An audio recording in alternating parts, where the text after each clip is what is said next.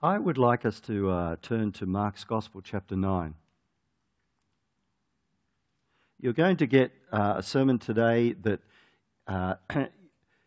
is what I would call a very methodical sermon. By that I mean it is full of Methodist doctrine and Methodist interpretation of life. And there's a reason for that, because fundamentally my theology is a Methodist theology, with a little bit of Holy Spirit added in here and there. But I believe deeply in the things that I'll be sharing with you today. And I'm going to share a little bit about the stages of Christian life, so that we have an understanding, a little bit more concrete understanding of what we believe occurs during the Christian life. And there are a lot of different viewpoints about that, by the way. But I'm wanting to just focus a little bit on some of the understanding that John and Charles Wesley brought to the Christian world. And also, it's interesting that their theology was very similar to the evangelical brethren movement as well. They were very closely aligned in terms of, separate in terms of era and so on, but very closely aligned in their understanding of the Christian life. So before we get to that, you look as if, having had that little bit of an introduction, you'd need me to pray, that you'd have strength to get through the sermon. So let's see if we can do that. Let's pray. Father, as we come to hear your word proclaimed, we are mindful, Lord, of the need to pray, not just for this moment, but to pray on a broader setting. And so we would, Lord, just remember the people in the world who have gone through great tragedy in recent times. We think of some of the Caribbean islands. We think of some of the places in the US, but we think also of many places in Asia where there has been a disaster of one type or another. We pray, Father, that the countries that can help will help as they should, those regions. We pray, Father, that there would be just a positive response to the famine that is being experienced in parts of Africa. We would pray, Lord, that water and rice and flour and food would get to where it needs to get from those countries that have that throw out probably more than is needed in the countries that have been devastated. We ask, Father, for a release of greater compassion in the hearts of men and women worldwide for those who are suffering. We would also pray, Father, for a peaceful resolution to the tension between North Korea and the rest of the world. We would pray, Father, for wisdom to come to the leaders of the world in the way in which they deal with one another, and particularly with that country. Father, it doesn't have to be that war is inevitable. And we pray, Lord, that throughout the world the prayers of your people would go forth in such a way that, Lord, your hand moves and changes the course of what seems likely to happen. We pray, Lord, for a tempering of lips and the words that they usher or that they tweet. We ask, Father, for a better and a wiser and a softer counsel to come to the countries that are involved. And we would pray, Father, that there would be some degree of relationship restored and reestablished. We would pray, Father, for the removal of people who shouldn't be in power. And we would ask, for the sake of the people and the nations involved, that, Lord, there would be peace as well as good character. We also pray, Father, again for our own nation. on a holiday weekend with grand finals and all those sorts of things. Father, we would pray that in the space that extra day off gives, that, Father, that would be used wisely, particularly by people who are normally very hurried and busy in life. May we reevaluate how we live. And Father, I would pray that we would return to a simpler lifestyle than what's practiced in today's world. Help us to see and to appreciate and value the simple things of life. The time spent with others. The help that we can give one another, not just in practical ways, but also just in a smile or a word of encouragement. And we pray, Lord, that we might win people to Christ because of the way that we love them in a godly and an honouring way. And we would ask for your help in that regard in the name of Jesus. Amen. I want to read just a section out of Mark's Gospel, chapter 9, reading from verse 42. It's one of the most difficult sections to interpret and understand in the Scriptures, which is why I'm going to give you a test at the end of the sermon, just to make sure you've been listening, assuming that what I say is helpful. Jesus has been with his disciples. They've been walking. He's healed a boy who had an unclean spirit. He foretells his death and resurrection. And then as they're walking along the road coming to Capernaum, his disciples, in the midst of having seen all this miraculous stuff and hearing that Jesus is going to have to go to his death, the disciples decide that they do what most people do, what human nature does. They argue amongst themselves, particularly Peter, James and John, about who will be the greatest. And isn't that like human nature? And then at the end of that section, they say, John says to Jesus, "We saw someone else casting out demons in your name, but they're not with us. Tell them to stop it." And Jesus says, "Well, hang on, if they're doing it in my name and it's working, something's right. Don't assume that they're against us." And then Jesus goes on and he talks about inner discipline in our lives. He says, "Whoever causes one of these little ones who believe in me to sin, it would be better for him if a great millstone were hung around his neck and he was thrown into the sea. And if your hand causes you to sin, cut it off. It's better for you to enter life crippled than with two hands to go to hell, to the unquenchable fire. And if your foot causes you to sin, cut it off. It is better for you to enter life lame than with 2 feet to be thrown into hell. And if your eye causes you to sin, tear it out. It is better for you to enter the kingdom of God with 1 eye than with 2 eyes to be thrown into hell, where their worm does not die and the fire is not quenched."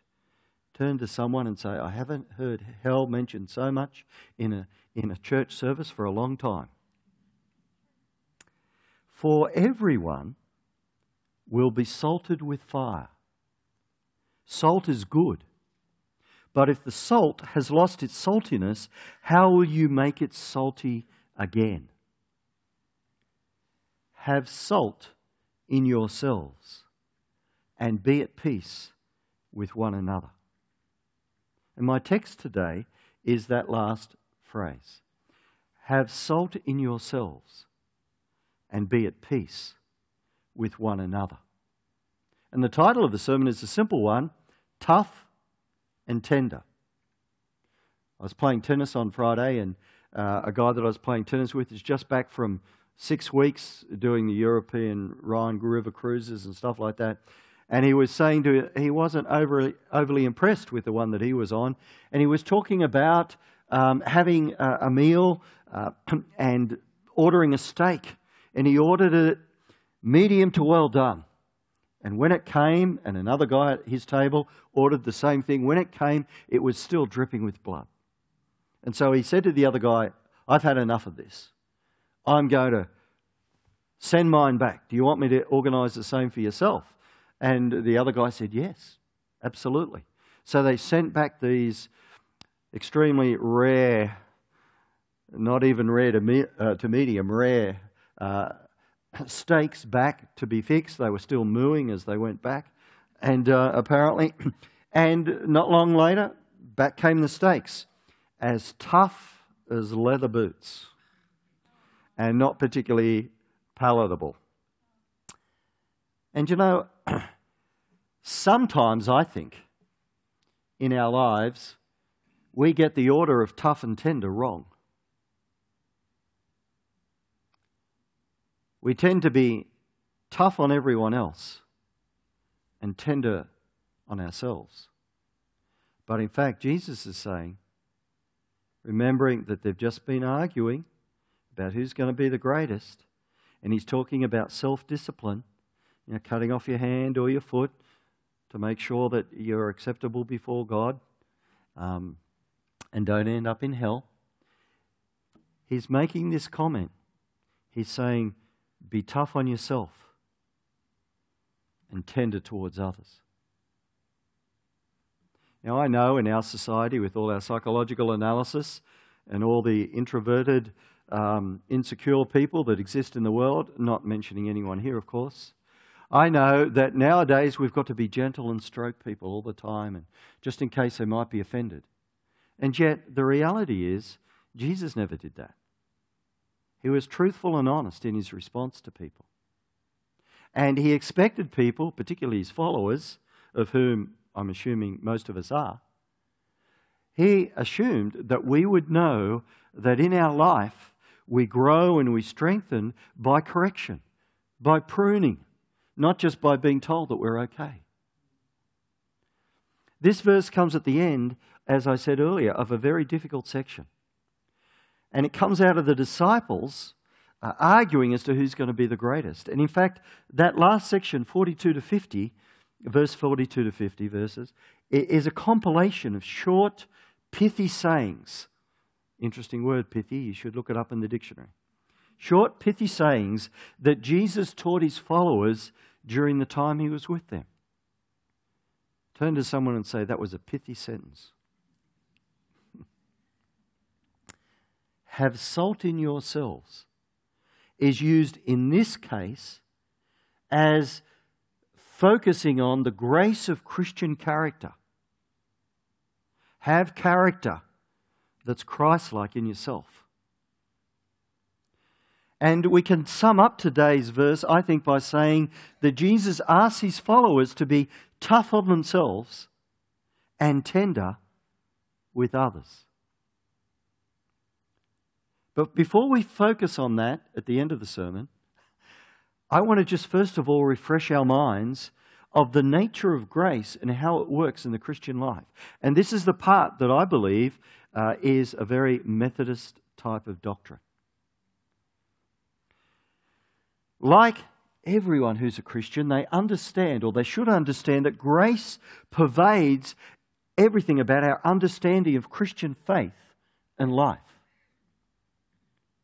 And Wesley, the founder of Methodism, shared with many other Christians a belief in grace, in justification, in other words, being made right with God, how that comes about, assurance, the assurance that we're children of God and loved by him, and sanctification, the assurance that God is working in our lives to produce a better product, healing up what needs to be healed, releasing and empowering what needs to be released and empowered. You'll remember, some of you have been around long enough, that I used to talk a lot about being a work in progress. That is a fundamental theological statement.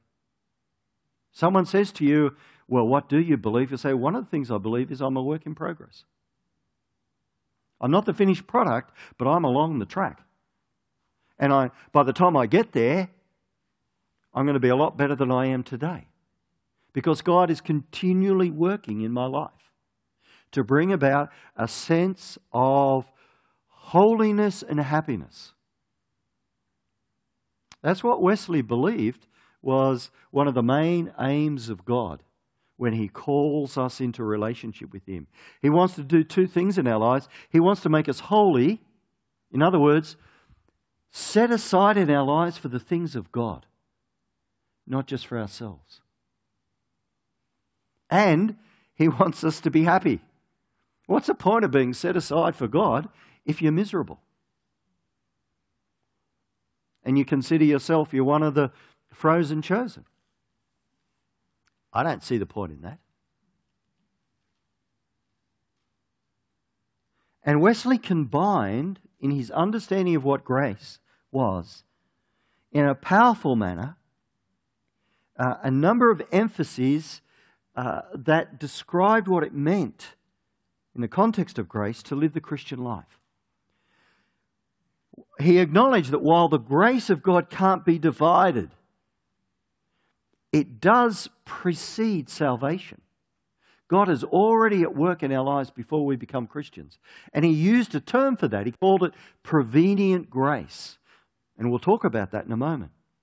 But He also talked about the fact that once prevenient grace does its work and you come into relationship with Christ, then justifying grace does its job. And you actually are converted, to use that term. And we'll talk about that too. And grace is brought to fruition in sanctifying grace, the ongoing work of God in our lives to set us aside to be holy and happy. Wesley understood grace as God's active presence in our lives. God's active presence in our lives through the Holy Spirit.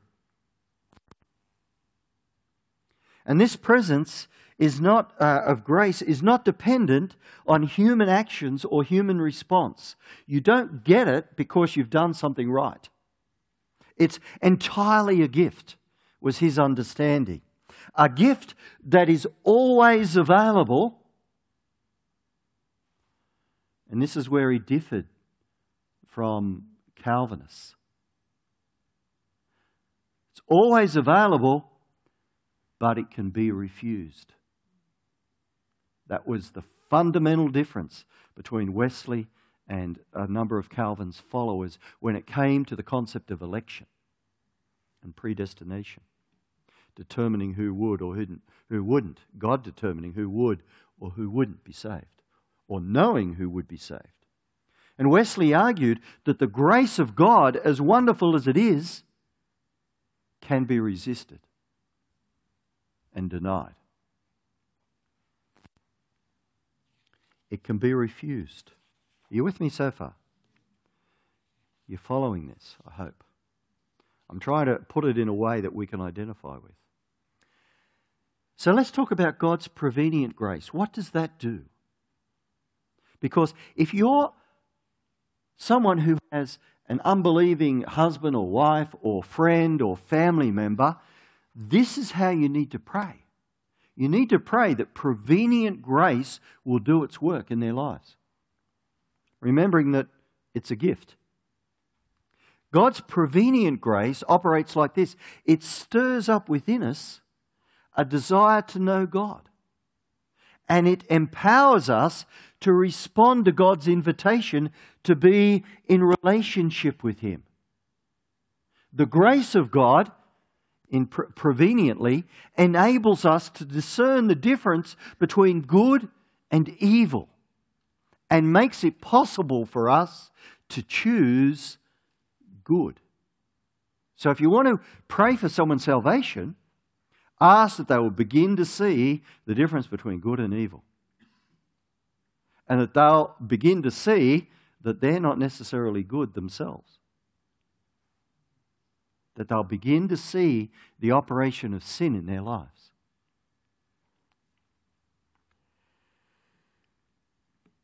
God's prevenient grace takes the initiative in relating to humanity. And this is one of the distinctions between Christian faith and every other sort of so-called faith, which I believe are all false. God takes the initiative in relating to humanity. We don't have to beg and plead for God's love and grace. God actively seeks us.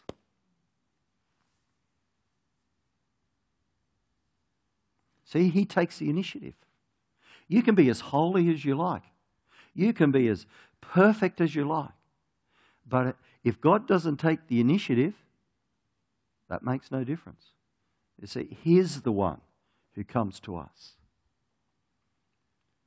You know, Paul wrote to the church in Corinth in 2 Corinthians 5:19. He said, "In Christ, God was reconciling the world to Himself, not counting their trespasses against them." And then in his letter to the Roman Christians, Paul wrote, "But God proves His love for us in this, in that while we were still sinners, Christ died for us." How do you know God loves you? Because you feel His love? No, although that can be. We know that God loves us because Christ died for us. That's the foundation upon which we know we're loved. The experiential dimension of that comes when the Holy Spirit enables us to be able to say, "Abba, Father." But the foundation is that Christ came. John 3:16 says it very clearly, "For God so loved the world." How do you know God loves your worst enemy? Because of that. And those two verses, and a number of others, demonstrate the justifying grace of God.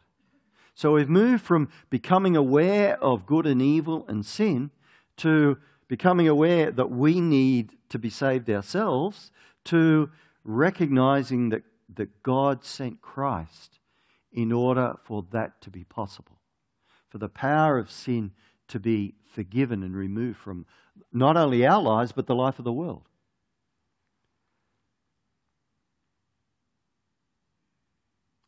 According to Wesley, those verses point to reconciliation, to pardon, and to restoration. And through the work of God in Christ, our sins are forgiven and our relationship with God is restored. In fact, according to Wesley, the image of God, which was breathed into us,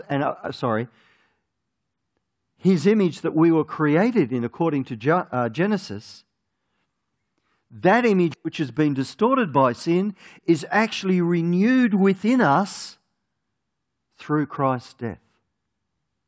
When we are converted, that image of God is restored. And we begin to know again relationship with Him.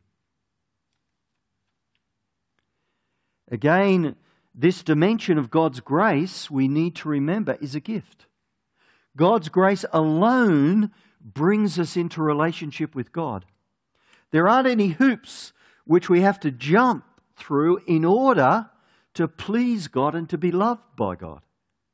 God has acted in Jesus Christ. We need only to respond in faith.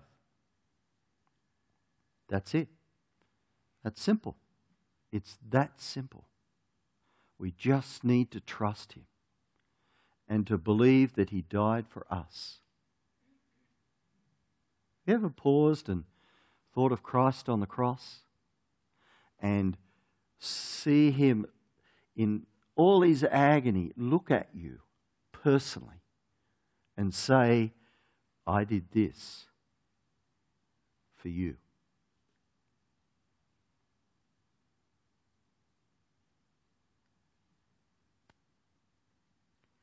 So this process that grace brings of bringing us into this place of justification and new birth, that's what we often call conversion in church circles.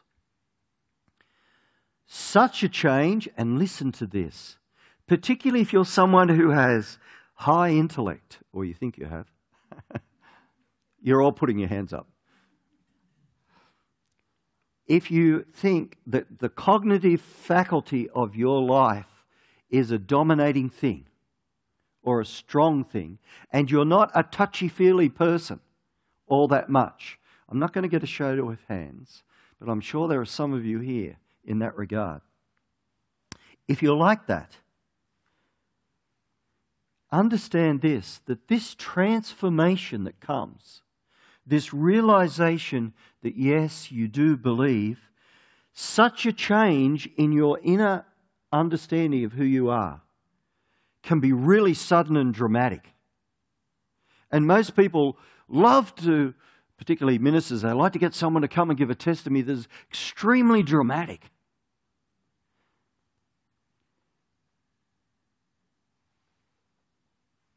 But conversion can also be gradual and cumulative, where you just suddenly realize, after years, that's what I believe. That is true. Yes, I am a Christian because I believe in Christ Himself. I believe the written Word of God. And conversion can be dramatic, but it can also just be a gradual, cumulative thing where you get to that place and you say, yes, this is where I'm camping. This is what is the foundation of my life. Both evidence the work of grace. And often for people who struggle with their minds and their thoughts, the issue often with intellect is simply that it's taking a little bit of time. It's a slightly different pattern than that dramatic thing. I remember the story of a man who was baptized in the Spirit after many, many years of wanting to be, and he started speaking in tongues. And he only said 2 syllables. But he knew he'd been filled with the Spirit and given the gift of tongues. But he was so frustrated, he only had 2 syllables. And he asked God, he said, why did you give me this gift and only give me 2 syllables? See, he was operating in faith. He didn't say, did I get the gift or not? He knew that he had. Why did you only give me 2 syllables? Now God, being very concerned for him, just wanting to stroke him gently, not tell him the truth, said to him, because of your great intellect, I need to keep you humble. And this is a way of doing it. Whoa. But that's not fair, is what that little child in us sometimes says, isn't it? But in the eyes of God, it was the best thing for that man. So conversion marks a new beginning, but Wesley saw that it was a part of an ongoing process. Christian experience is about personal transformation, and it always expresses itself. Christian experience, if it's genuine, will always express itself as faith working in love. So the things that you do, the service you provide in your Christian church, your community, the times you reach out to other people, which is not necessarily going to be every day, but when you do, you reach out in the love of God. That's faith being exercised.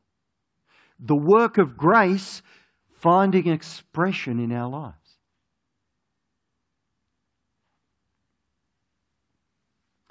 We need to understand that salvation is not static. It's not a one-time event in our lives. Rather, it's the ongoing experience of God's gracious presence transforming us into the person that He wants us to be, that He intends for us to be, improving the quality of our lives in terms of how we view life. You could be 60 or 70 or 80 and finally have a revelation that you're forgiven or that you can forgive yourself. But that transformation, that ongoing work, happens through what Wesley called God's sanctifying grace.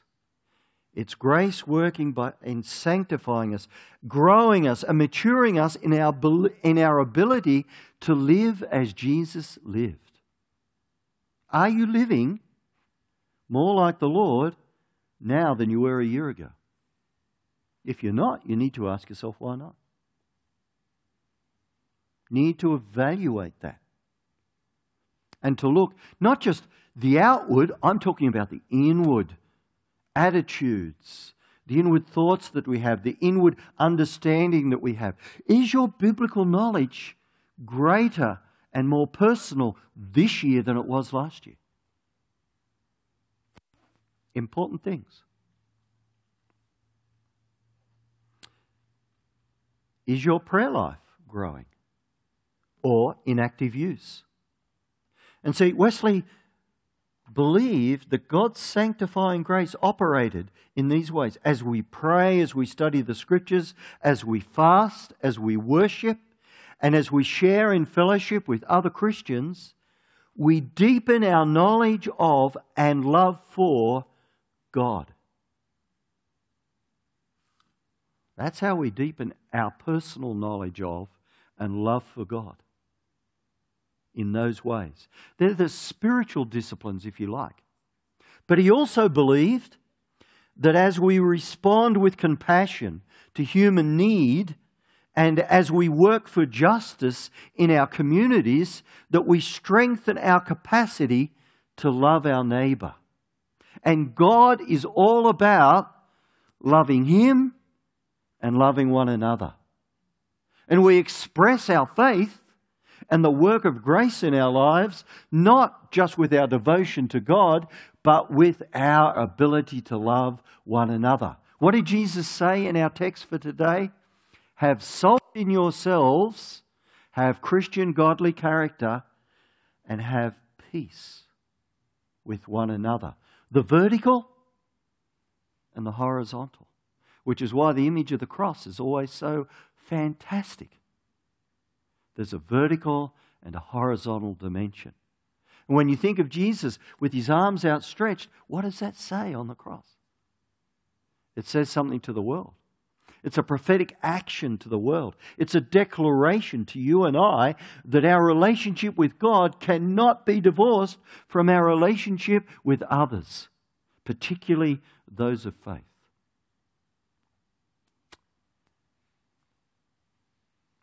I was reading during the week that as persecution increases, and this was not a modern book, this was a commentary on this particular passage, but it was saying that as persecution increases, all the differences between the Christian denominations will become irrelevant.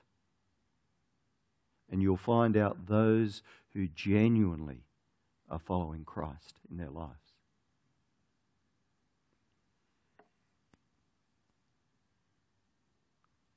Our inner thoughts and motives, as well as our outer actions and behaviour, are meant, as God's sanctifying grace works, to align with God's will. And they are testimony of our union with God. How do you know that you're a Christian? By the way in which you love one another. Remember, have salt in yourself and peace with each other. What had they been talking about? Who was going to be the greatest?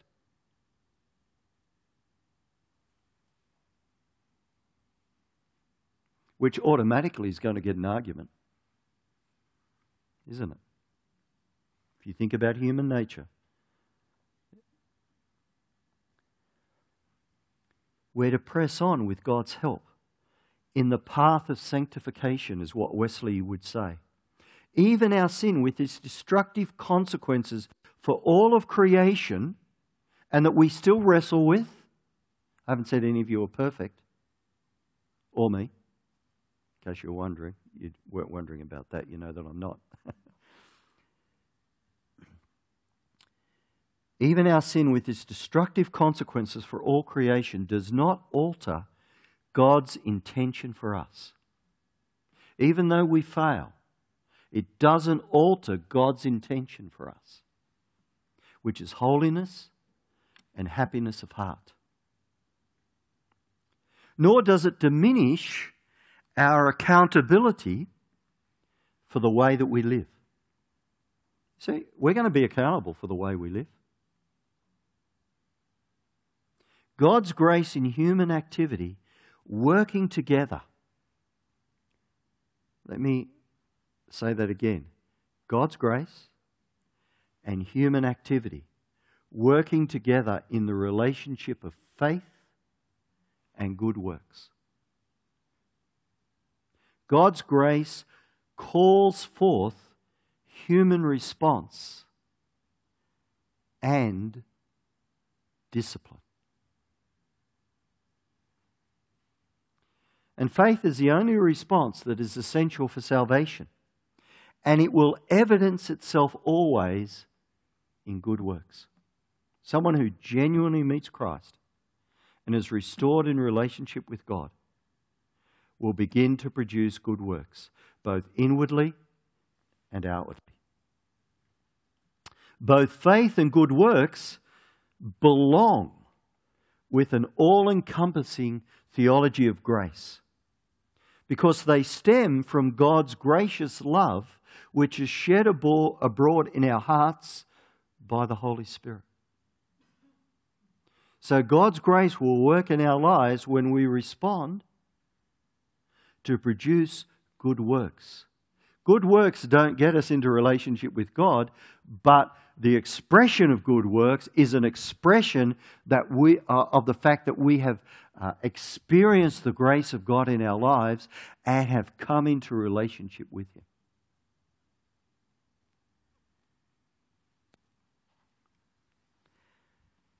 Let me put it another way. Scriptural holiness entails more than personal piety. Love of God is always linked with love of neighbour, a passion for justice, and renewal in the life of the world. Think back into our service when I prayed just before this sermon started. I prayed not just for ourselves, but I prayed for the world in specific ways. That's evidence of the love of God operating in our lives, because we want to see the best for the world. We want to see the best for North Korea. We want to see the best for every country. We want to see the world as God intended it to be.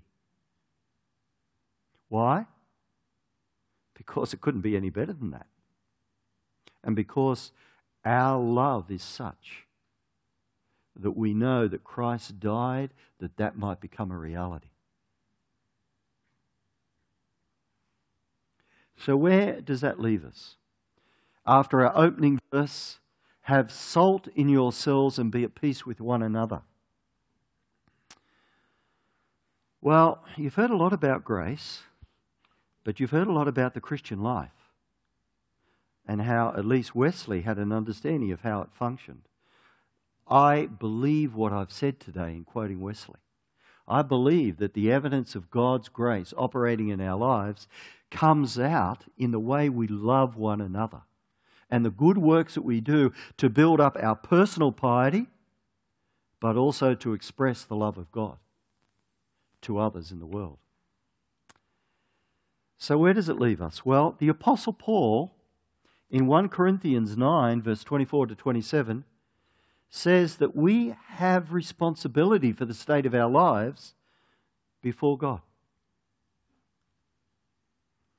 And the Apostle Peter in 2 Peter 1, which I'd like you to just turn to if you have a Bible, in 2 Peter 1, basically says that from verse 3, we have everything that we need for life and godliness. But then he goes on, this is one of my favourite, it's probably my second favourite New Testament passage. Then he goes on and he says, but we also have the responsibility to make every effort to ensure that we continue to be fruitful and effective in our lives before God and others. For example, it says, His divine power has granted to us everything that pertains to life and godliness, through the knowledge of Him who called us to His own glory and excellence. And then it goes on, and then in verse 5, for this very reason, because God's given us everything that we need, make every effort to supplement your faith with virtue, and virtue with knowledge, and knowledge with self-control. That's the ability to actually evaluate our lives before God, to actually understand and what we need to change, to actually be able to discern the will of God for a situation or a person or a circumstance that we're in, and then to act in a way that's in accordance with the will of God. Self-control with steadfastness, and steadfastness with godliness, and godliness with brotherly affection, and brotherly affection with love. Can you see? There is faith being worked out in love in the way in which we relate to each other in that passage. And then it goes on, it says, for if these qualities are yours and are increasing, in other words, it's not static, it's not a one-time thing, there is this ongoing growth and maturing in our lives that never ends, by the way. My dad's 90 and I can see a few things that he needs to grow in still.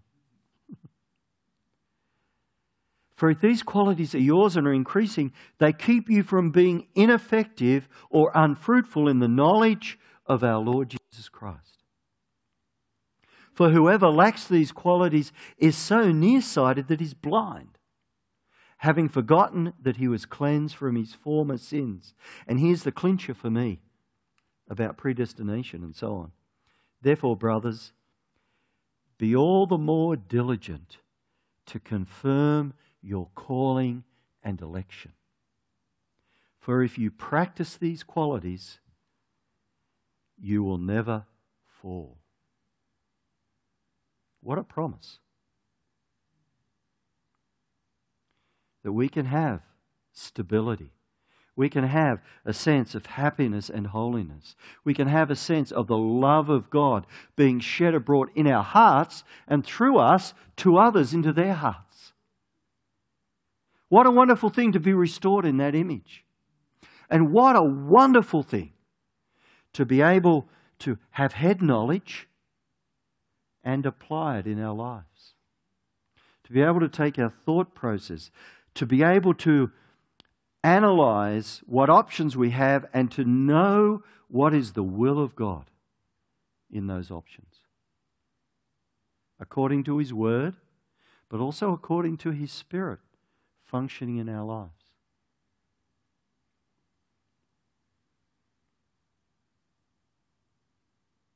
So as you leave today, two things. One of them is have salt, have Christian character in yourself. Evaluate how you are relating to God and to others. Have peace with others. If there are people that you need to humble yourself before, no matter who, sort it out. Doesn't matter if they rub your face in the ground. Doesn't matter if they laugh at you. It doesn't matter. What matters is that you make sure that to the best of your ability you forgive, you apologize, and you restore relationships wherever you can. See, that's self-control. But I don't want to do that. They've done this and they've hurt me. Yes, I understand all that. I think one of the toughest jobs is to be a pastor, because you have to forgive and forgive and forgive and forgive. You have to practice it and still come back for more and love. So I know what it's like to be hurt. But at the same time, I also know the joy of putting things right, Even if people don't want to, you can put it right within yourself and act on that basis. That's one thing. Have salt in yourselves and be at peace with one another. But the other thing is this. If you're one of those people for whom the conversion process is slow and you worry about that, I'm saying to you today, do not worry. Continue to respond to the grace of God operating in your life and the love of God operating in your life. Look for ways to serve. Look for the scriptures. Look for times of prayer. Look for people who will influence you in a loving and godly way and will bless your life. Look for those qualities that you know in your head, but you don't always feel in your heart. You haven't had the warm, fuzzy feeling. It doesn't matter. John Wesley didn't have it for years. He was an ordained minister and he hadn't got it. He kept preaching until he did. And I would say to you, don't worry about that.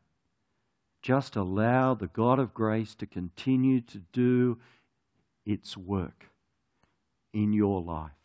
And there will be the moment, the light bulb moment, suddenly when in your mind you'll say, you know, I really believe that. I haven't had any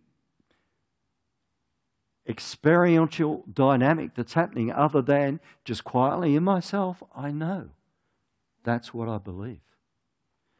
That's who I want to follow, the Lord Jesus Christ, in the presence of His Holy Spirit. And I'm yielding my life to that person again, to the Saviour of the world.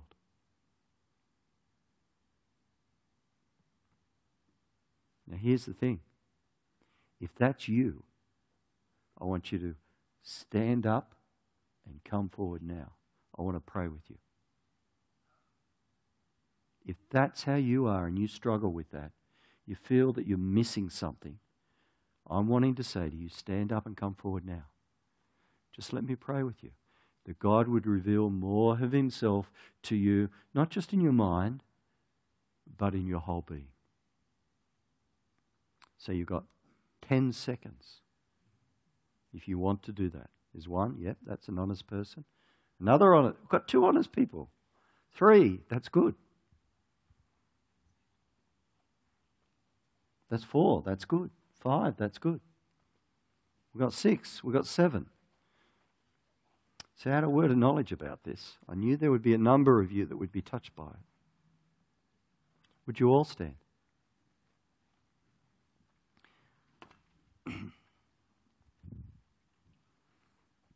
Father, I want to thank you for these people. I want to thank you for everyone here. Haven't had one person leave, Father. That grace of God, thank you. But Father, for these folk who stand here this morning, I just want to thank you for them.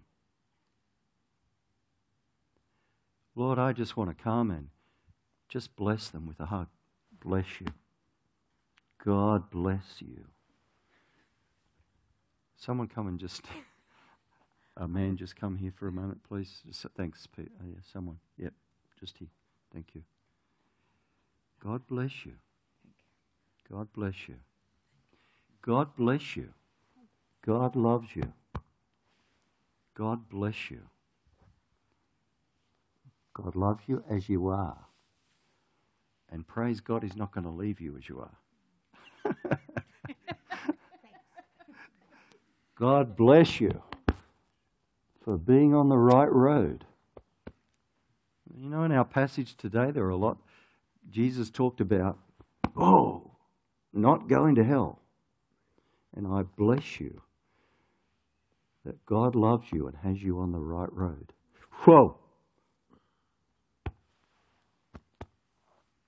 God bless you. God loves you. Dylan. Don't know why, but He does. I do know why. It's His nature. God bless you. You are on the right road. God bless you, Nikki. In the midst of everything, God loves you. You are on the right road.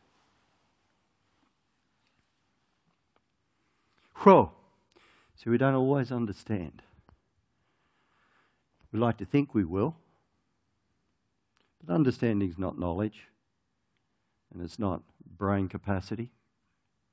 Understanding is just knowing God is with you. And sometimes it's only the Scriptures that tell you that. In the midst of great pain, most people go to the Scriptures and they open them and they find suddenly it's speaking to them. Why they went to that passage or that page, they don't know. But they are listening to God in what they read. Totally valid. Father, as we depart this morning, I pray that all of us would know your loving kindness in greater measure.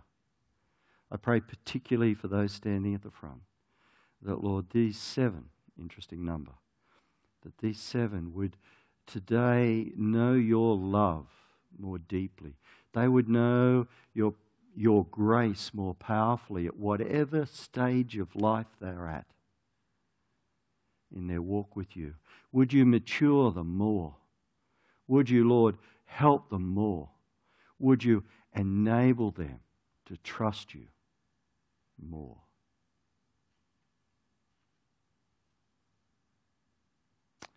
I bless you with the grace of the Lord Jesus Christ, the love of God of the Father, and the fellowship of the Holy Spirit. May His peace rest upon you today and always. Amen.